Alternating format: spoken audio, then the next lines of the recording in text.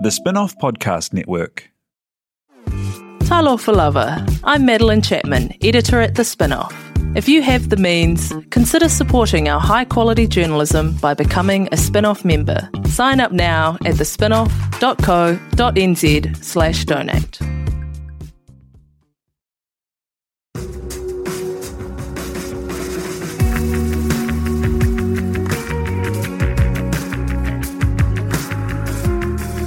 You're listening to Business is Boring, a podcast that reckons it's anything but.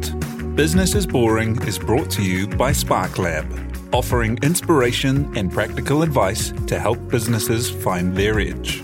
To hear more about Spark Lab, including details about the latest events, workshops, and business tools, visit sparklab.co.nz. And now, here's your host, Simon Pound.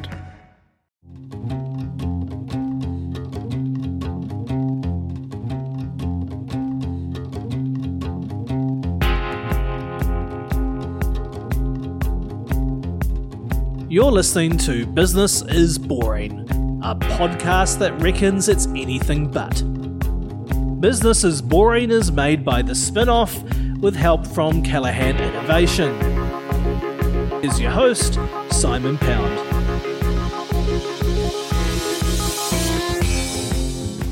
Esports are big business, with the number of people playing competitive computer gaming and the number of spectators on a wild growth curve.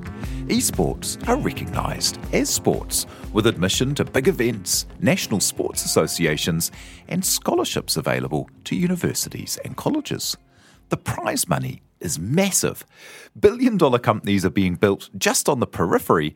The industry is way bigger than Hollywood, and still, some people are likely to write it off as just being people playing computer games. Well, they are missing the point, and there is a thriving company based here, Let's Play Live, or LPL, the biggest esports competition and broadcast platform in Australasia, with more than 400,000 members in their community. The founder and CEO, Dwan Mutu, runs the company from their production studio in the base of the Sky Tower, and he's here today to talk through the industry, the business, his journey, and where esports is going. Tēnā koe, thank you for being here. Yeah, kia ora. Thank you for having me. Great to be here. Hey, first up, let's chat a little bit about kind of the esports business, because, yeah, like I kind of rambled in that intro, it's just massive, hey?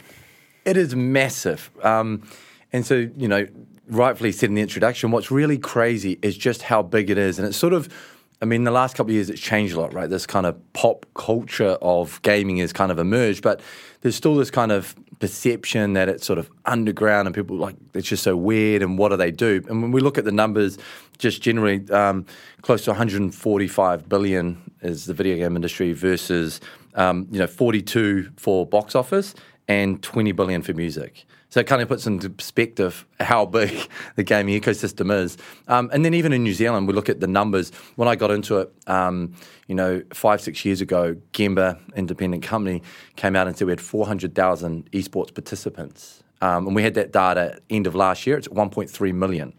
Comparatively to something like rugby, our national sport, which we're bred on, is 100,000 players now across all the kids and women. So 100,000 versus 1.3 million in New Zealand. That's how big esports is, even in a local context. That's wild, eh? And yet there's still that stereotype that it's like teenage boys. It is bizarre. Like that's why I find it so bizarre. And often I have these chats, whether it's parents, I'm a dad, I've got a couple of kids, right, school-age kids. So I kind of see this this perception, or I'm in, meeting rooms with really big CEOs and male and females, and they still have the same perception. And then I say to them, okay, so let's break down, sometimes I speak about, and I say, so do you have kids? And they're like, yeah, that's all they do. So I'm like, well, they're only ever playing video games. I'm like, yeah, well, yes, they are. And then I say, I always just use this great example. I say to people, so I say to my wife, are you a gamer? And she's like, no, I'm never a gamer, even though I work in it, right? And she goes, I say, what about Pokemon Go? Like, what happened when you're at the library trying to catch with the kids? Oh, that's different. right? So it's truly a perception thing rather than an actuality. And I'm not sure. I think it comes from the roots of kind of this.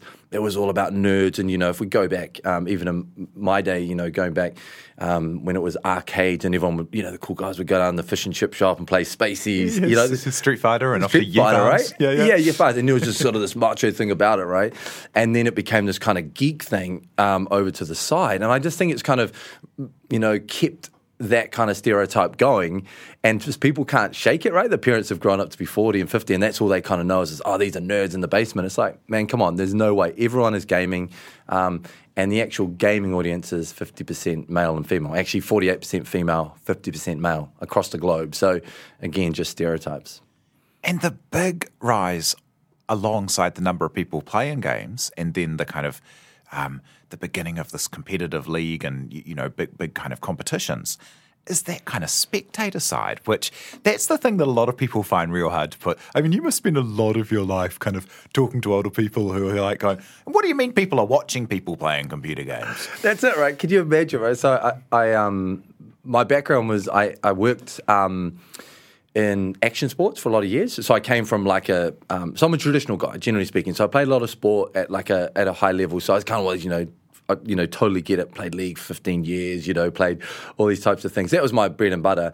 And then I worked in action sports. So I'd always surfed and skate. So I kind of was part of these fringe kind of communities. And it was very, showing my age here, but back in those days it was like, that's like some druggy hippie kid you're hanging out with. Oh, but we like you, Dwayne, because you're quite good at rugby. This kind of perception. But the great thing about living in that world of action sports is very similar to esports, right? There's kind of youth movement of culture, music, fashion being built up. And if you think about the rise of action sports when it exploded in the 2000s, I actually worked in that industry and was part of that journey. So I sort of saw it from being this fringe thing to kind of what it is today. It's an Olympic sport coming up, right? X Games to the Olympic Games. Right? And I saw the music drive and now, all those things came about. And so I was really, lucky to see that, And then I got into making television and I made Garage TV in New Zealand. So that was like a content of action sports, snowboard, skateboarding. We put it on linear television. And my other journey was that I spent 10, 12 years on the publisher side of video games. So I was there at the very start of video games. But, before we go too back in time, to your point, what I was making is, it was cool to make surfing TV or content, but people were just like, what are you doing? You're like leaving that to put people play video games on TV. Are you crazy? From my wife to like friends to people in business, like this will never float, right? Like this is just the most ridiculous thing I've ever heard. And you got to remember, when we started, we were the third, this is going back 7 years when we did the first broadcast. It had only been on linear television in Korea, the home of esports, and it had only been on in America once. And then this little old country, New Zealand, is actually putting it on our Sky TV, right? Our biggest sports broadcaster. So it was just like this journey of people going, you're absolutely crazy. Why? Like, this is never going to float, right? But I was so bullish on it because I understood it for content. And to your point about spectator, what I understood was people are going to consume this content digitally. It's going to come.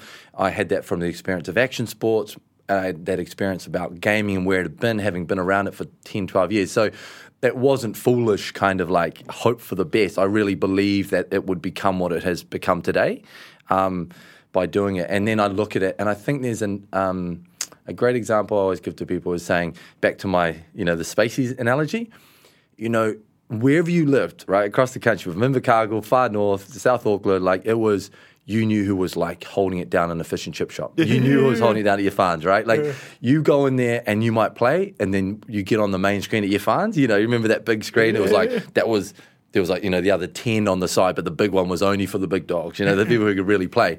And people would come from all of Auckland, and they'd come and they'd just put the money on 20 cent piece, right? 20 cent piece, and go, I'm up, man, I'm ready to jam. And so people, and you remember, if you've ever seen that, and some people that are a bit younger may not understand what that was like. It was like truly watching like gods of games. It was no different than sport, watching the best go at each other. And so it's the same thing. Like that was happening years ago, except for now you don't have to leave your bedroom. You get to test whether that really good dude from Yafans is as good as the guy in Australia or the guy who's in Invercargill. And that's really the same perception. We're just broken down the barriers of having to physically be there because of the advent of internet and technology. Other kind of countercultural sports that you were involved with, like the surfing, say, or snowboarding, like they always had little media kind of around them, magazines that you track down and pass between all your mates, or like, videos or DVDs or whatever.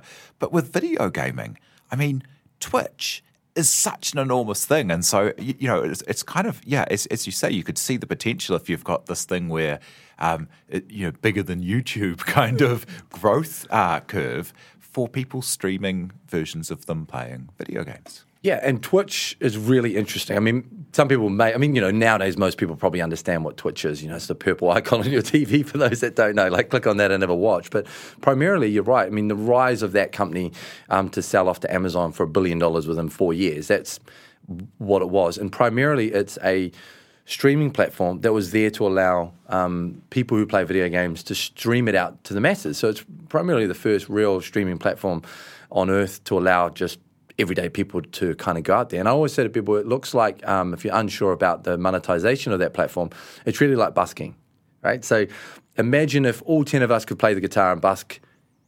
You're either going to like me because you think my personality is good. You might like him because he's really funny. You might like her because of, she's really skilled, or whatever those bits are. But it's up to the open public to decide how much money you give, what you like. So that's primarily what Twitch is. But what it allowed for is really this, again, referring to this kind of pop culture aspect of video gaming. Because esports is the pursuit of professional gaming. Players being good at a game, trying to take each other on to win a particular video game, team on team or 1v1. But what surrounds that is the Twitch kind of culture, which allows for you or the players to talk about it and really give you tricks and tips, or just enjoy watching it, which again, to your point about it seems crazy. People go, why would people want to watch that? Well, if you're a traditional sports fan, right? So let's just use examples like LeBron James or Tom Brady, who just won a Super Bowl, right through to say, Richie McCaw and the All Blacks. If you think about sport, we get to watch them at the highest level. They participate for 80 minutes, right? 40-40 if it's rugby, and that's all you get. Now you might get some social media, and that's a little bit of a, hey, look at me doing a few, things in the gym for 30 seconds. Well, in gaming, you can jump in there for 4 hours every day to watch your best player, your favorite player. And so you can consume the content all the time. And that's why I always refer to esports as content consumption more so than actually players playing each other. I mean, anyone who has ever enjoyed Test cricket would totally be able to get the concept of, watching a great esports player playing their trade. There's lots of those moments of downtime where you're kind of reflecting on life, the universe, and everything, and talking with your mates and stuff. It's not all action all the time. No, it's not all action, and that's what's so great about it. And that's this whole kind of video game aspect about technology is because the other thing it creeps into, and as parents, have this concern early on that, you got your kid in the bedroom and, back to your teenage boy analogy, they're sitting there not doing anything. It's really kind of spooky. Well, it's not really that. It's very social, right? So firstly, even as a streamer, you've got all the chat talking to me. So that streamer can go out and talk back like this and go, hey, great to have you here, offer rewards. So it feels very inclusive. And that community may be very large if you're big streamers around the world, where if you're a Ninja or a Tfue, you might be 100, 200,000 people watching you stream. So although it's large, you feel like you're part of it. And if we look at TV as a medium, you listen to the news. That's it. They just dictate that to you down the pipe. You don't get to say anything. You're not really engaged. Yeah, you might spin off to a social platform, but it's different. That's what makes it so inward and outward, that you're always part of that kind of that community, and that's the big bit. And if you think about kids in the bedroom, they can talk to their friends. They can be engaged in that community. No different than, I guess, back in the day where you first had your telephone at home, you'd ring your friend or, and those types of things. It's just that, but on steroids. So you saw these kind of like big trends coming and happening. And you were just saying before that people said, oh, you're crazy to leave like this cool setup, broadcasting kind of like, niche sports that people love. What did drive you to do it? And how did you go about actually setting up the company? Yeah, look, I'm one of those people, sometimes I get praise because people go, oh, you must be in this visionary, sort of like what you're alluding to. And I always say to people, I think life is sometimes serendipitous, it just, the right things align, and you have to read the tea leaves more so than actually kind of, and I'm sure there's great visionaries, and there are on earth. I've met them, and we all have. But I sort of see it as an advent of that journey, right? So, going back to that journey around action sports, having spent 12 years in video game, you've got to remember that, when I got involved in video gaming, I fell into that. I got in there because someone tapped me on the shoulder and said, "You, corporately speaking, you could probably be all right because you've been working in action sports, so you must know about youth culture." And so when I went through that journey, I was there at the start of video gaming as a true industry for what it became. I was there when the Nintendo GameCube launched. I launched discs when they came on. We went from, one brand, Activision, THQ, to becoming a company that, sold the biggest games in the world. And I was there demonstrating video games, and I became the head of a division, right? And so within that journey, I totally was in the inner sanctum of video gaming, how they commercialize, what it looks like, truly deeply involved in that community at a commercial level, understanding the monetary, understanding the brand awareness, how we drive things. I would gone to 13 or 10 E3s, the biggest gaming expo on earth. So I really understood gaming innately because I did it for so many years. And yeah, you're right. Then I end up getting into making TV, and then that's all cool. Like you said, it's like, this is what I'm going to do. It's like I'm back into that game after really being corporate and gaming. And I love the industry of gaming. I always have, because it was always so fun and so vibrant and all those types of things. So it never left me. And, we always have a joke in the industry that, like you just can never get out of gaming. It just never leaves you. And all of us who have gone through from those years are all still within the sector around the globe. And so then I have the studio, right? So you've got a guy who understands the industry, someone who now knows how to make content, generally speaking, with a great team, and I had a studio. And so we get tapped on the shoulder by Sky TV, and they said, do you know how to make gaming? Because they'd seen the ESPN, like make e-gaming. No one calls e-gaming. It's like, yeah. And you got to remember, like you said, is I'm doing snowboarding events and we're doing surfing. It's like, yeah. And they didn't know that I had that background. So I obviously took it in and said, yeah, what are you looking at doing? As any good businessman would, you talk respectfully, you work it out later, right? Like the good ones always work it out later. So yes, you never, yes, you say yes and you find a way. So Sky says to me, we think we want to get into it. I said, I'm sure we could do sort of a pre-recorded thing. Like that's how it's going to go down. Like an Ultimate Fighter, we could get these teams in, we'll film it and we'll edit it for you. They're like, no, we want it live, like live sport. And I said, you realize that no one on earth has really done this. There's no manual.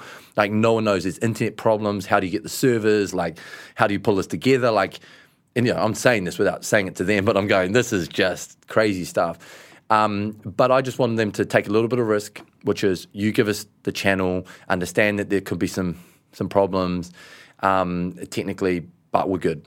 I'll make it happen. And so I rang up some people I knew, which again was really lucky because I had that background. So I wasn't going cold, and we pulled off something called the NZGC, which was the New Zealand Gaming Championship all these many years ago, and some great sponsors. And we did like this monster 10-hour broadcast on a pop-up channel on Sky, like literally like the middle of the day. No one ever probably watched that. It was just like crazy. No one like thinking back about it. But from that was like, sort of part of the light bulb moment, but the evolution of it had already kind of rippled, right? Say to people, sometimes you throw the pebble in the pond and you don't know where the ripples are going to go. So it's always got to be yes, and that's the entrepreneurial mindset. It's always, so our point, say yes and work it out later. And you don't know what a door, you've got to open doors. And when you open a door, then you get to see some more doors. So you have to jump through the door.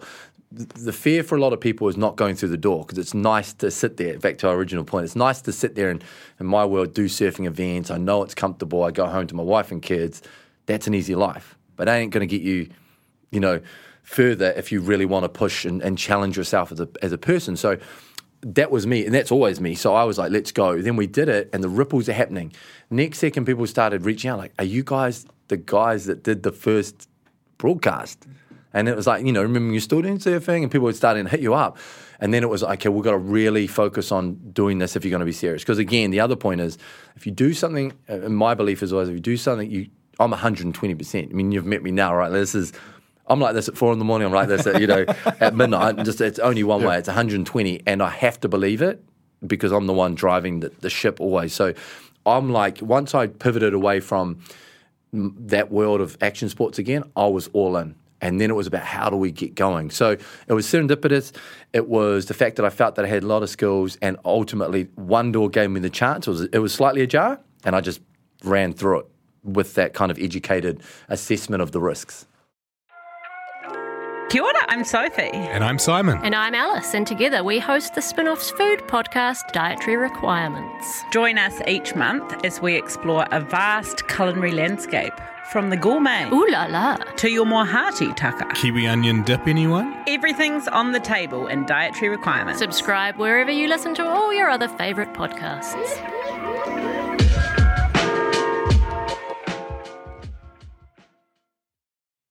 And how did you go about building up, it's now the biggest platform in Australasia for streaming and broadcast, and 400,000 members in the community, which is really, really amazing. Users, how did you go about building up the service, and kind of how do you describe the services that you offer at the moment? What are the things that Let's Play Live does? Yeah, so Let's Play Live is now let's say it's an esport media company. So we're a mix of an agency, traditional kind of media agency. We're a tournament organizer, like a sports league, NRL or NBL or something. And then we're also the broadcaster all rolled in one. So we're kind of Sky Sports or Fox Sports. So that's what we are. So when we say esports media, so we are the ones who set the games. We allow for the best players, individual games right through to teams, and we've wrapped that around, and then we take that opportunity and wrap it in a broadcast package that looks like sport, and that's an esport kind of world. We've got commentators talking about it, best players playing, prize money on offer, and then we distribute that across various platforms. Twitch primarily we talked about, but equally onto linear. And then, of course, that's the really pointy end of the triangle. Like if you refer to traditional sport, people go, "That I get that makes sense." But for us in gaming, what we want to do at Let's Play Live is also allow for the bottom part of the triangle, those who are coming through, those who are not ready for it or may never get there. And, we all wish to be an All Black, potentially in New Zealand. I certainly thought, I'll play a bit of rugby and be an All Black one day. But the reality of that is that it's a 1% of the 1% that will make it. So how do you look after the kids, and how do you look after the social players? Because there isn't any infrastructure at the time. So we have a platform that allows you to jump in, test out gaming in a competitive environment, and that's an open division, and you start to work your way like a ladder system. So you may still have fun for many, many years on the platform in sort of a third division with you and your friends, but you do have the opportunity to get to the very top, which will open up world pathways, large prize pools, and of course, I say fame and glory on the reach of being on our platforms on Twitch and Channel 7 and Sky TV. So that's what Let's Play Live is. And that was an evolution. The question I think was around how do we get there? So we went about the fact that and it's easier to sit here now when you can Google everything and go, there's esports everywhere. When you're sitting in my shoes 6 years ago, there was not remember, we're the first to do this linear broadcast. There is absolutely no blueprint. There's not even a Reddit thread that tells you how to do this. Now, so then you go, how do we build? What's the first step? So we went and thought, we're going to do tournaments. That's the first. We're going to make them like a singular event, like a music event, and we're going to pick a video game. We'll get the rights to that video game, and we're going to put it on. And we're going to allow people to come. We're going to find a broadcaster. We'll put some sponsors in it, and we'll find the best teams and players within that particular game. And so we went about doing that. And one of the things I thought has worked out to be very, really good in later years is I always believed that New Zealand was too small a market as far as a nation of 5 million. Back then it was a little bit less. And the esports market would be about 10% of that. That's what my kind of belief from having come from gaming was always like, I think there's probably hardcore market of about 10% of that market if we're lucky, which again, we'll back that up in time. So I was probably on the money there, but I realized that the real reach would come from traditional media, and the real reach would come from this kind of destigmatizing what is the perception. So I went straight away to Jim Doyle at the NRL in the second event we did, and Jim Doyle was the CEO of the Warriors, as in the rugby league team. I knocked on his door and I said, like truly knocked on his door, I said, hi, I was going to get it. Hey, you don't know me, but I know that a lot of your players, Manu and all these guys, play video games. He said, and he's a really respectful businessman. A lot of time for Jim Doyle just from the way he obviously took the punt. And he goes, I said, what I really need, so I'm doing this event, and I said to him, what would be great is I know the guys play, and I'd really love them. We're going to be on Sky Sport. It'd be really great if you could give us 6 of the players to back up each of the teams. So we'll let the players play, but no one knows who they are, and we'll put Manu as the captain of these. And he was like, again, one of those points, like, you got to be kidding. Like, are you serious? Like, who is this guy? Like, knocking the door. But in a nice way, like, I'm not sure this is good. Like, explain this to me. And so then I had to do a bit of a sales job and said to him, look, you know, the guys play a lot. Or if you could just ask them whether they're keen on gaming. And of course, I was hoping and praying to a point that he would ask them, and he did. And all the Warriors guys were like, my intel was good, right? 16 of them played this video game, and so they were like, oh yeah, like, because you got to remember these guys are locked in their own little worlds, which is they play a lot of video games. All the athletes do, and I've seen them all now over the years. But at that point, I just punted, and they were like, yeah, 16 of us play that game. We do it after training. So Jim rings me back and goes, hi, what would you like? Yeah, so we'd love to help you. The guys really like it. You know, they're into it, and that will help some of their media outlets kind of thing. So we put them in there as these kind of pseudo-captains. And so it was a great way to, again, start this kind of journey. We got a lot of blowback because the community of gamers were like, this is ridiculous. Like, who are these sports people? Like, this is not right. So people didn't like my strategy. So it was more a strategy play. But it helped break down walls that have obviously now helped us evolve into the world that we see today, both locally. And that was the first bit. Admittedly, I gave Jim Doyle, just to end that, I did give Jim Doyle a nice bottle of wine I found out from, because he's all had heaps of money, so he doesn't need any. But I said to the receptionist, what is it that Jim would like? Like, is it something, I don't have the money, but I've got to say thank you. So I gave him a nice bottle of wine, and actually a good friend of mine at Sony, I asked him whether he could, for the guys who helped us out, whether he'd give us some packs. Because that's another thing in business, you know, people listening, is, you know, don't be a taker, you know, give forward, and you don't know, again, that ripple effect. You don't know what that means, but obviously someone did something really nice, and I think the least you could do, and later on, and we'll come back, you know, to the podcast, I think these stories are all intertwined to a point, is Jim Doyle ends up being, obviously, at the NRL, the head of the NRL. And so 2 years ago, Let's Play Live, I was in there trying to do a deal with the NRL to kind of do this big event. Jim Doyle's in there and pushes me through, and so LPL ends up, you know, partnering with the NRL, builds a huge 100-seat gaming outdoor arena that we did outside of ANZ Stadium for the NRL Grand Final. And that deal only happens because Jim Doyle says, I know you can trust this guy. We've done business with him. He's a good guy. And maybe he liked the bottle of wine. Yeah. The $15 bottle of wine I got from Woolworths or whatever it was. No, it happened because you knocked on his door. Yes, that's right. Yeah, of course. But you got to, you know, you follow those journeys. But yeah, like I said, so you got to be brave and you got to back yourself. So that's and of course, you know, that's how the train of motion started with Let's Play Live, and how you see it today, which is our linear broadcast opportunities, working with the All Blacks and NRL, which is this kind of mainstream, right through to working with the core communities, because of our background. And that's sort of, you know, in a nutshell, the LPL business. And a lot of the kind of, you look at those things like the NRL or the NBA that you mentioned, like the NBA are kind of backfilling themselves to get to the model you've got, where now the best place to watch all of the action is on NBA Live. Like, it's on their own NBA Pass. It's not through cable or terrestrial or any of those things. And that kind of being the content and also the network is so the future there. Tell me also about Sky City, because you've got a pretty unique production studio. Hey, how did that come about, and what's the link? Yeah, so we went, you know, as we're going through that journey, you know, continuing on from that, ultimately, like every business, you get to a point in time about what does growth look like, right? And so growth is either you are just naturally developing that, or you need some investment. You know, primarily it's either a strategic partnership and investment, or a mix of both of those pieces. And so we went to, you know, to market, you know, not as in a proper way, because at that point we're just sort of this kind of startup. People were still got that perception, looking back sort of many, many years ago. What are you? But we'd just done enough in the media. We'd done enough with kind of, people really starting to have a look sideways that, this is really interesting. And esports itself was bubbling along. So we had a few partners, both as in VC money and others going, yes, we want to get involved with this. In Sky City, we had actually held the final of, I think, the third event we did at Sky City Theatre. So we had a natural relationship there.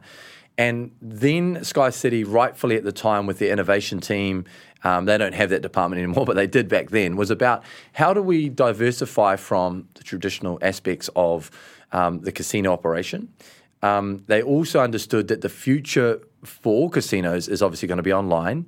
And they also understood that, most casinos, although we always think about the wagering aspect of it, is really about F&B and also about accommodation and then attractions. And you start to see that with Sky City now. They've got the All Blacks and Weta, and they've got Sky Tower, and they've got accommodation, and they've got, F&B. And ultimately, they've got the wagering aspect. So that's when you look and you go, okay, that starts to make more sense, because as an event company, primarily a tournament operator, and a new media content that can attract young audiences, they were like, this is good. And so for us, we both realized that that's a great partnership, both as far as trying to get some capital in the business and also to open up all those facilities to allow, what we really wanted was for our players to feel like the All Blacks or the Breakers, and they had partnerships with those particular groups. So did we. And what we wanted was, if a team flies over from Australia, remembering that it had been really grassroots, this kind of community LAN events that like pay yourself, stay on your friend's floor. We wanted them to come to LPL and go, wow, we're going to turn up, we're going to have F&B for you, you're going to stay in nice, accommodation, and then you're going to participate. We're going to try to grow the industry that way. So it was kind of a win-win. But the big thing that we really pushed for was trying to get access to a really iconic location inside Sky City. We didn't want to be like dropped into the basement and built out. And so if anyone has ever been to Auckland or they're not kind of familiar with the Sky Tower, like it's obviously the main attraction, and it really is the iconic needle. There's no branding on the Sky Tower. They've never allowed that. If you look at the very top, it's where the restaurant is, and it's where you have the viewing platform. And so if you just look up from the street, you will see our decals. It says LPL Esports Studio. So even just having that branding is amazing. And we're the glass boxes that are off ground level. We wrap around that iconic facility. And inside that is a multi-million-dollar broadcast facility.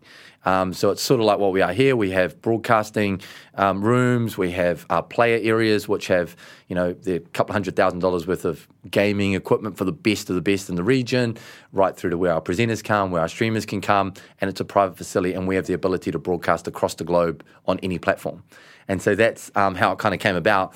And it's put us in good stead, because sometimes in business, someone had once said to me, I didn't really want it. I'll be honest about it, right? Like, so I wanted the thought of that, but having been around traditional TV, I realized that studios are primarily box-like.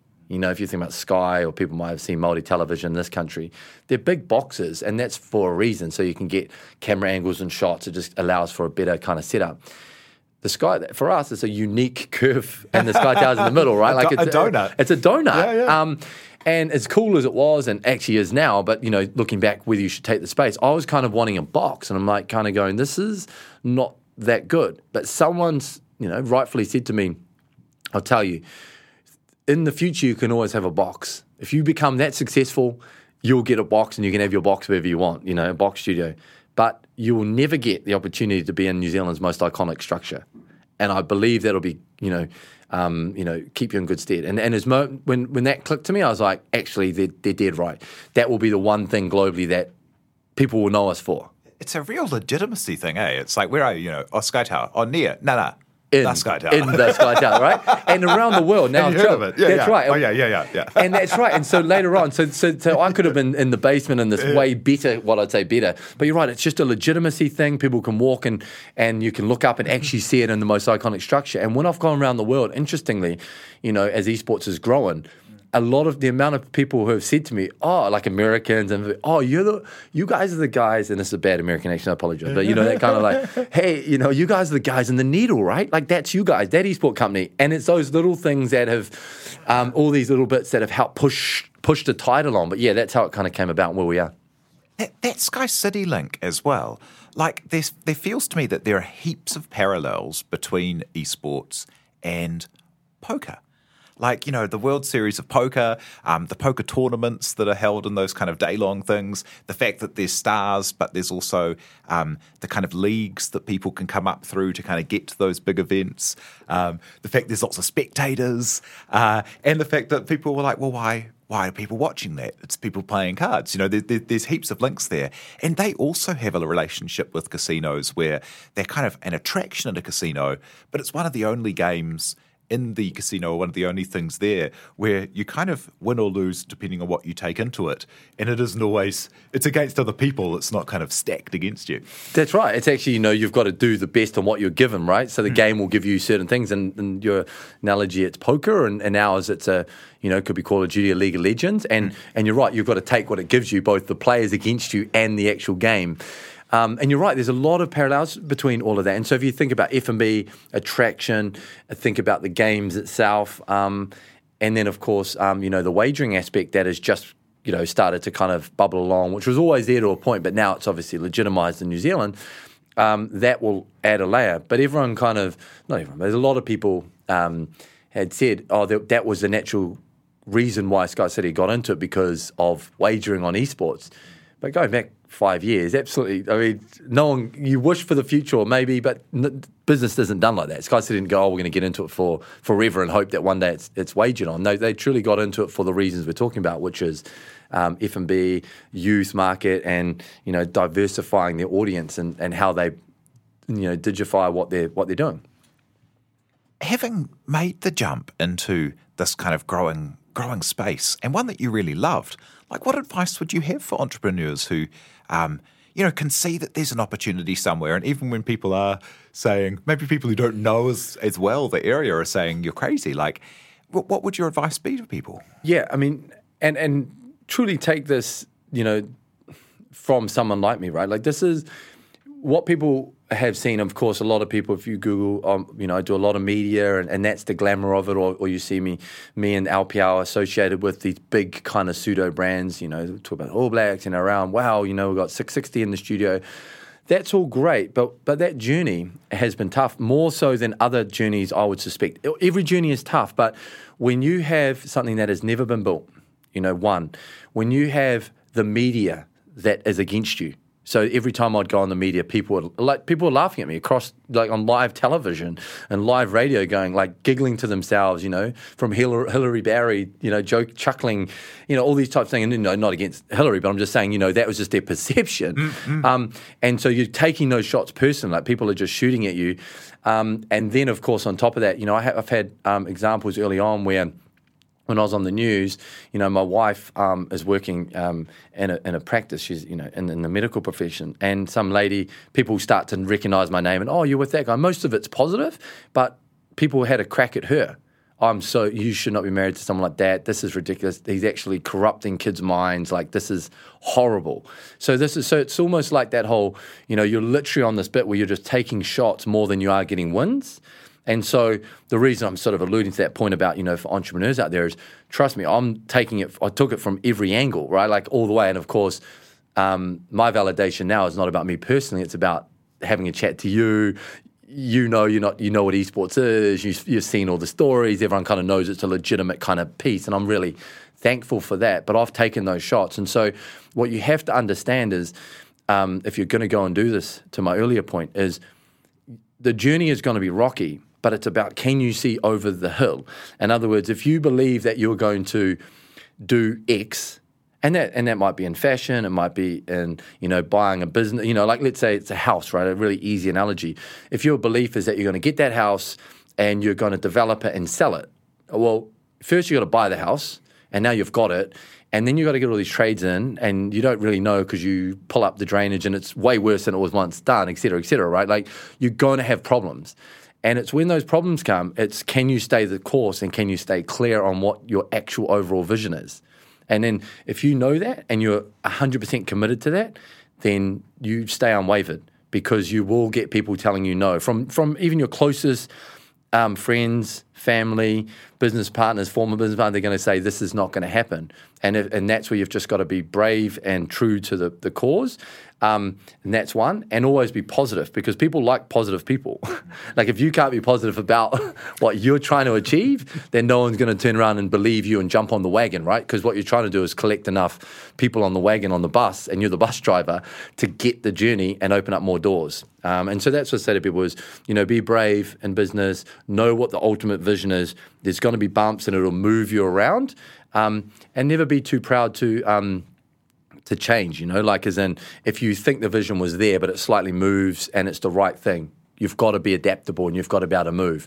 Because I couldn't see, I had a vision as we've talked about, but absolutely that looks different than what it looks like today sitting here with you, and I would have done different things, but it's all part of the journey. But ultimately we kind of got to the end of the road, albeit slightly different. And as a final thought, like, what will success be for you? As the company's going great, you've got great partners on board, it's this really big growing industry that people are starting to recognise. You as part of the association have got the esports actually recognised as a sport by the national sports body. Like, it's kind of coming into its moment. And what are your dreams for it? And what will success be for you as a business and personally in the space? Yeah, so, firstly, some of the success has been validation, and that's just success for everyone within the industry. I feel like I'm batting for many people. I don't even know who some of those people are. I'm just batting for everyone. And to your point about the recognition, people told us that, I spoke in front of Sport New Zealand and almost got laughed off the stage by all the big power bodies saying this will never be a sport. And then, as you've pointed out, we got recognised as an official sport in May. So esports is, New Zealand is recognised as a sport by Sport New Zealand and the government, and it's the only Western democracy to do so. That's so far. Awesome, man. Phenomenal, right? And so that's historic. So even if I, float off, I'm really thankful to that, and that's something that will help with funding. It'll help at schools. It'll help with community groups. It'll help this kind of sector grow. That's historic, and I'm very proud of that kind of journey. So that is some sort of success, but the job's not done. And so my bit is about what does success look like? Like for me as a business, I believe that we can, and we've proven already to that point, is that we can be a globally recognised brand within the space. And by doing that, like for me, money is a byproduct of success, right? And some people are driven by money. Lots of people are driven by money. I've never been driven by money. I'm driven about the pursuit of finishing what you started, and the rest will come. So in other words, I'd much rather have a business that can, of course, there's commercial realities and all that, but ultimately it's about, now we've done LPL, can I make this big in Southeast Asia, US, Europe? And everyone will know it's a New Zealand company. They may not know my name, but it's one where the kids can truly recognise it as a brand in esports. And I see that in New Zealand already. People know LPL. They don't know me, but I hear my kids at school talking about tournaments they're in and those types of things. That's success. Taking a New Zealand company to the world and knowing we're from New Zealand. And then that opens up pathways for people around the world and Kiwis to kind of get into this tech space. That's success. And then for me personally, there are so many opportunities in esports that need to be fulfilled. It's so nascent still where we think about sport. There's, well-being, there's health, there's teams growing, there's more pop culture. And so I just want to be part of stuff that can grow that entire industry. And ultimately being, half Māori and, being, I'm getting older now, but, being relatively young, I really see that as part of, I want to be able to help that next generation. I start to do some of that now. Like we want to see the youth. I want to see Māori in those deprived areas, if it's Kaiaia, in places like that where you don't have to come to Auckland. Tech and esports should be a vehicle for which you're going to be a player maybe, but ultimately there's way more around the sector than being the player. And I want to be able to, set up the infrastructure and the pathways and the ability for people to be able to get good incomes, good living circumstances in those areas and parts of New Zealand that need to basically be positive and find money, and by not moving to big cities. And that to me would be success in the long term and trying to be part of that journey. That's So cool, man. I can't wait to see you make that happen. Thank you today for coming and sharing your story. That's the CEO and founder of Let's Play Live, Tuan Mutu. Thank you. Yeah, thank you so much again, and thank you for everyone for listening. Kia ora. Thank you to John Pierce for producing, and thank you very much for having us along. And cheers. You've been listening to Business is Boring, presented by Simon Pound. And brought to you by The Spin-Off and Callaghan Innovation.